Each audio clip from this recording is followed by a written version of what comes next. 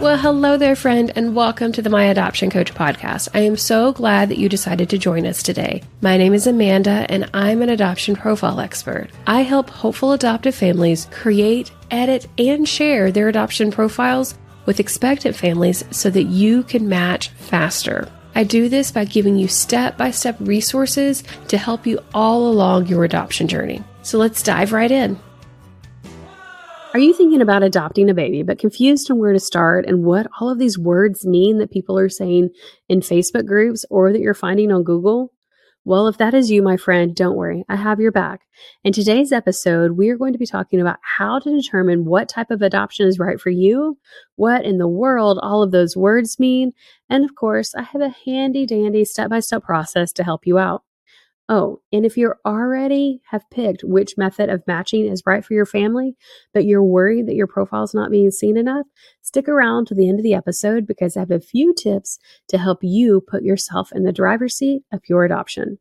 But before we dive into today's episode, let me take a moment to introduce myself. My name is Amanda, and I'm an adoption profile expert. I help hopeful adoptive families create and share their adoption profiles so they can match faster. And occasionally, I create content like this to help hopeful adoptive families learn the process of adoption. If you haven't already, I sure would love it if you would take a moment to follow or subscribe to this podcast and leave a rating and review. That helps me know what type of content is most valuable to you. And one last thing before we dive into today's episode. If you haven't already heard, I have a special contest running right now where you can actually win my adoption profile creation services for you for free. I will actually create your adoption profile, the one that you can use to match and bring home your baby entirely for free.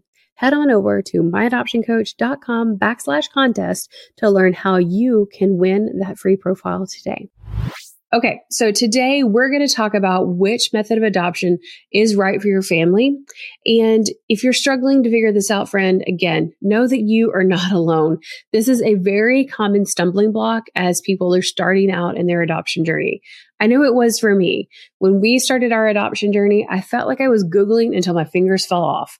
My husband literally one night was so worried because I'm an early riser, but I was staying up all night and I was just Googling and trying to figure things out. And he was like, what is going on?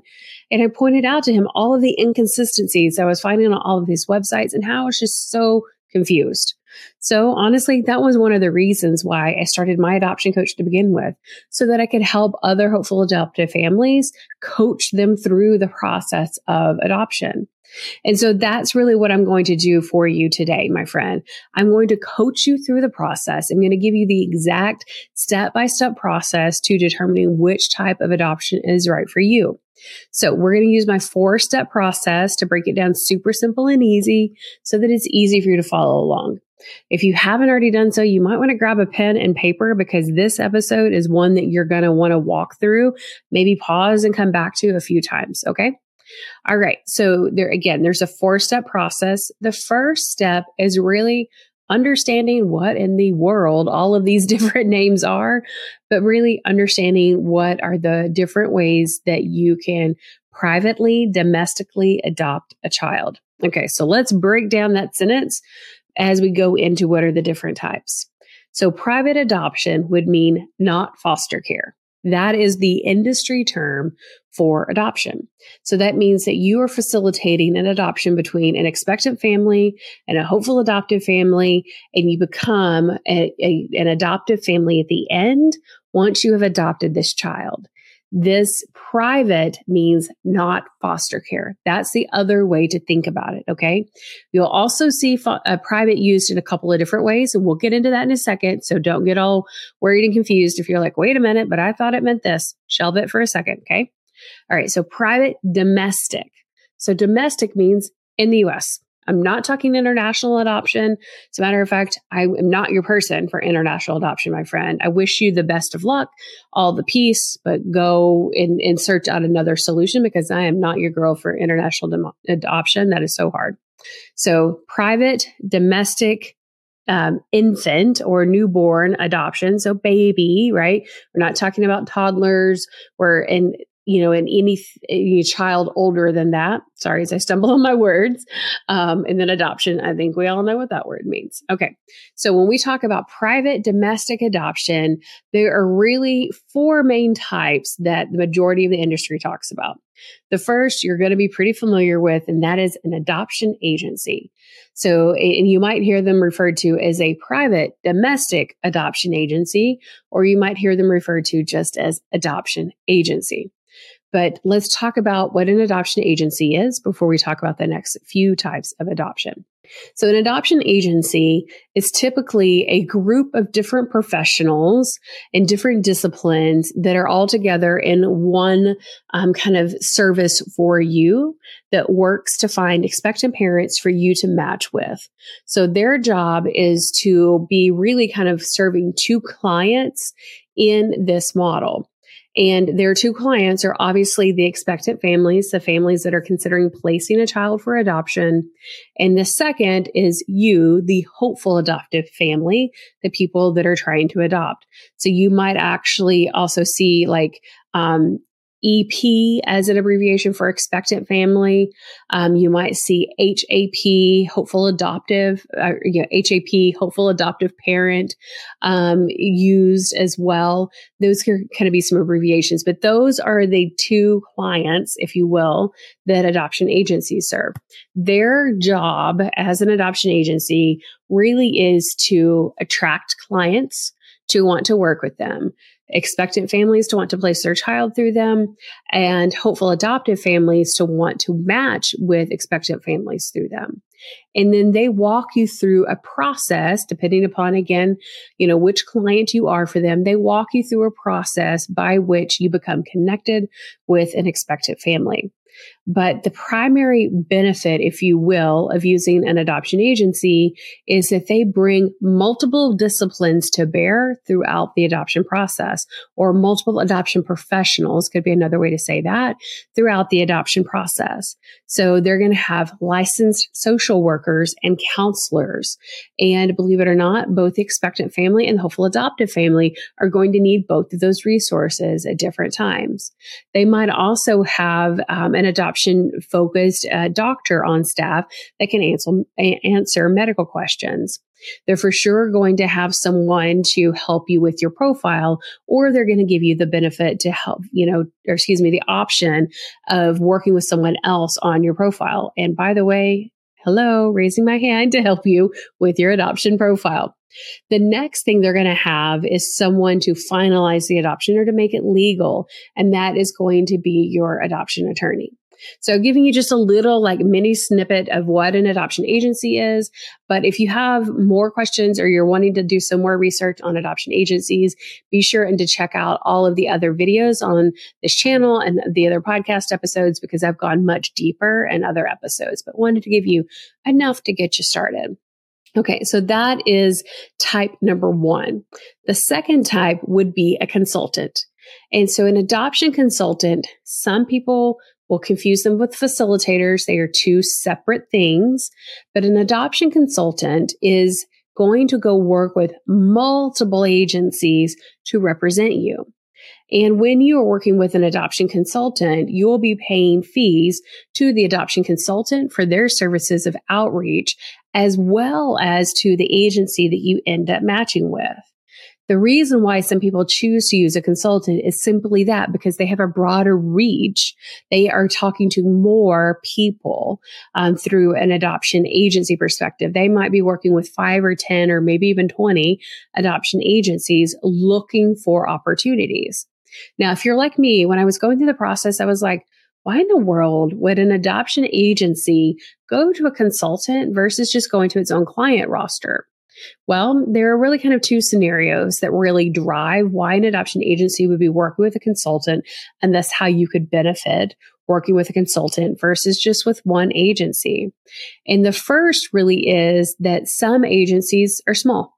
and they just don't have a lot of hopeful adoptive parents, but they have an expectant parent that needs to match. And so therefore they're using an adoption consultant to really expand their pool of people that are working with them. If you think about it from a business perspective, those smaller agencies are not going to be using their limited resources, i.e. their money, to go and advertise to hopeful adoptive families. And instead, they've paired up with a consultant or a few to match adoptions. That way, the consultant is doing the work on bringing in those hopeful adoptive families to match with. The second reason why an adoption agency may not be presenting an opportunity to someone on their own kind of client roster, but instead sharing that with a consultant, would be that they don't match the qualifications that someone has set out. So whenever you become a waiting family with an agency, you're going to go through a questionnaire that's going to talk about what do you feel equipped to parent and what type of situations are you looking for and all of those things. And then when an adoption agency gets an opportunity to place a child for adoption, they're looking and matching between those qualifications. So if a smaller adoption agency doesn't have anybody on their roster, then they're going to go match with a consultant because the likelihood of them having someone is much greater. So that's really kind of the two, that's the difference between an agency and a consultant. Before we move on to the next, I want to just quickly call out that I do have a free guide that helps you kind of go through this process a little bit more in depth. It is, in my opinion, of course, super valuable because we break down each one of these steps. I give you videos to watch, and then I give you worksheets and things to go through. It really is a course that I used to sell that I have just kind of taken off the market because I felt like it was more valuable to you guys if I could just make it free. So I made it free for you. So head on over to myadoptioncoach.com/start. Just enter in your email address and you will get this guide immediately sent to you. Okay. All right. So we've talked about 2 of the 4 ways that you can match your adoption. The first being agency, the second being a consultant, the third being an attorney. Some people also consider a facilitator the same as attorneys, but they're a little slightly different. So let me break those down. So the basic principle is that an attorney or a facilitator is finding an expectant parent to match you with, right? And so someone has come to them and said, I am looking to place my child for adoption. And then the attorney or the facilitator are then connecting them with you. Now, the main difference between a facilitator and attorney, of course, is that the attorney can do the legal side of the adoption for you, right? They can process all of the paperwork. And it doesn't matter which version of these, kind of methods of matching that you're choosing, you will still need an adoption attorney in the end. Now, a downside of using an adoption attorney by itself really is that an adoption attorney typically is not advertising to expectant families. They're typically waiting for expectant families to come to them. Oftentimes, this happens through word of mouth, through people who've placed, through somebody who has seen this person or had some sort of interaction with this attorney, and they have made a connection point. Now, the reason why I group attorneys and facilitators together is that they typically have lower volume. Now, this is not true in all cases, but it is in most. But they typically have a lower volume of cases coming their way. And so therefore, they have lower match opportunities for you. It's also really important to note that in some states, it is illegal to use an attorney as your method of finding and matching with an expectant parent, as well as a facilitator. So that's another reason why I just kind of mentally group them together. You guys ought to see this like type A brain in here. It's a little scary sometimes, but you're my people. You relate, right? Okay. So now let's talk about the last type of adoption that you can consider before we move on to the next type of really figuring out which one's right for you. So the last type is self-matching. You might also hear it be called private adoption or independent adoption or adopting without an agency. I feel like I could just go on and on and on and on for all of these different words. But the basic, thing that you're doing here is that you are marketing and advertising your family to expectant families to match with. You are matching directly together typically through social media or in other forms of communication in real life because you happen to know somebody or you've come across each other in real life some way. And then you're working back with typically a social worker to support you both throughout the journey as kind of a counselor, right? As well as an adoption attorney to then finalize the adoption. So those are the 4 different ways that you can match. Now, how in the hell do you determine what is right for you? Oh, I hope YouTube doesn't catch that. I might not be able to say the H word on here. Not quite so sure. So what do you do once you understand all of the different types to determine which one's right for you? The next thing I did in my own journey and that I coach my one-to-one clients on is writing your financial plan. Understanding that there are different budget levels that go along with really those different types of adoption. And if you are curious what those are, head on over to myadoptioncoach.com/blog. I've got a million different articles there that give you ranges and that give you kind of best practices and all of those types of things. Or you can just grab that getting started guide that I mentioned earlier because it's all in there too, my friend. But you want to create your adoption financial plan, which is just a fancy way of saying, what do you plan to spend on your adoption? Well, you may be thinking, I don't know, like how would I even know that at this point? You would know that because I walk you through it in the guide. Inside that financial plan, we're going to do things like understanding how much it costs for a home study. If you're going to use an agency or an attorney, what are the ranges from a budget perspective? What type of support materials will you need for your expectant family? And what type of support and adoption professionals will you need to be ready to match with an expectant family? So I walk you through it step by step. But before you determine which type of adoption is right for you, you really need to have a financial plan because that could sway or impact the method that you choose. Okay? So the third step of the 4, hang in there, we're getting close, I promise, is to determine what level of openness or contact you want after the child is placed for adoption with you.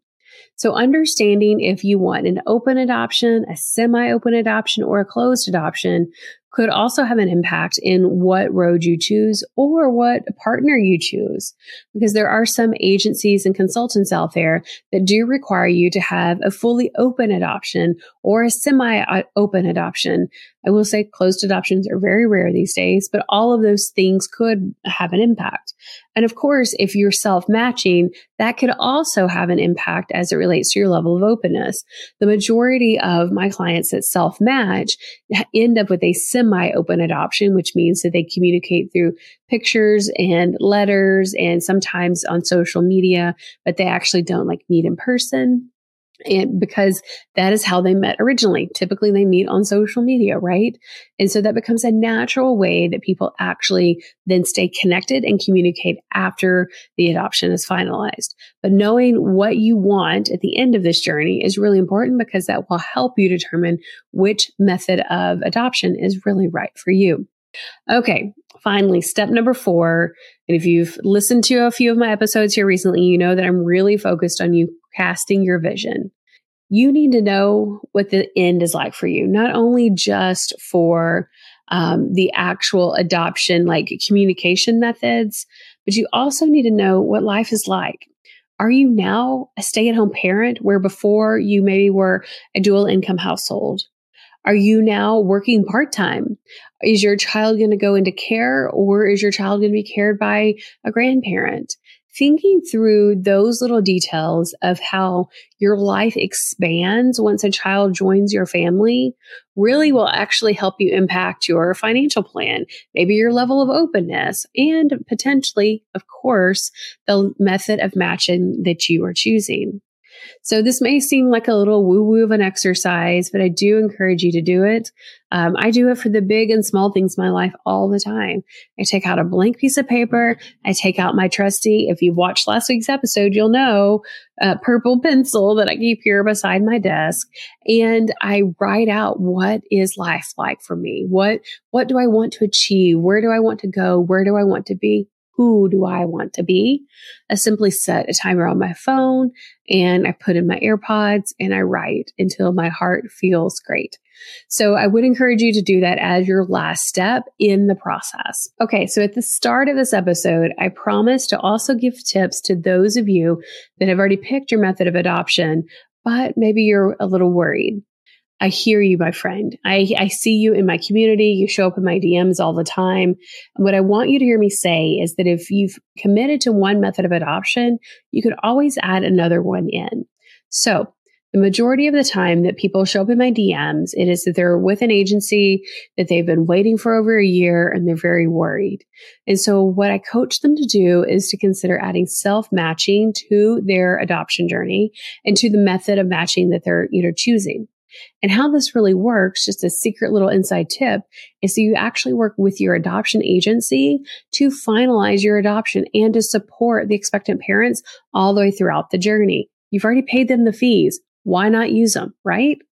So I coach you through how to set up your profile away from your adoption agency because you need a different profile for this, and then how to share it with expectant families that are considering placing their child for adoption. You're really putting yourself in the driver's seat to self-match your adoption, and that will make a difference in the overall speed of your adoption. If you have questions on how to do that, hit me up in DMs and I will walk you through the process. It's actually a lot easier than what most people think. And of course, I have a step-by-step process to walk you through it. Okay, so there you have it, friend. The 4 steps to determining what type of adoption is really right for you, and a little plan and a few tips on what to do if you're worried that you've picked the wrong method of matching and you want to really put yourself in the driver's seat of your adoption journey. I trust that today's episode has been incredibly valuable for you.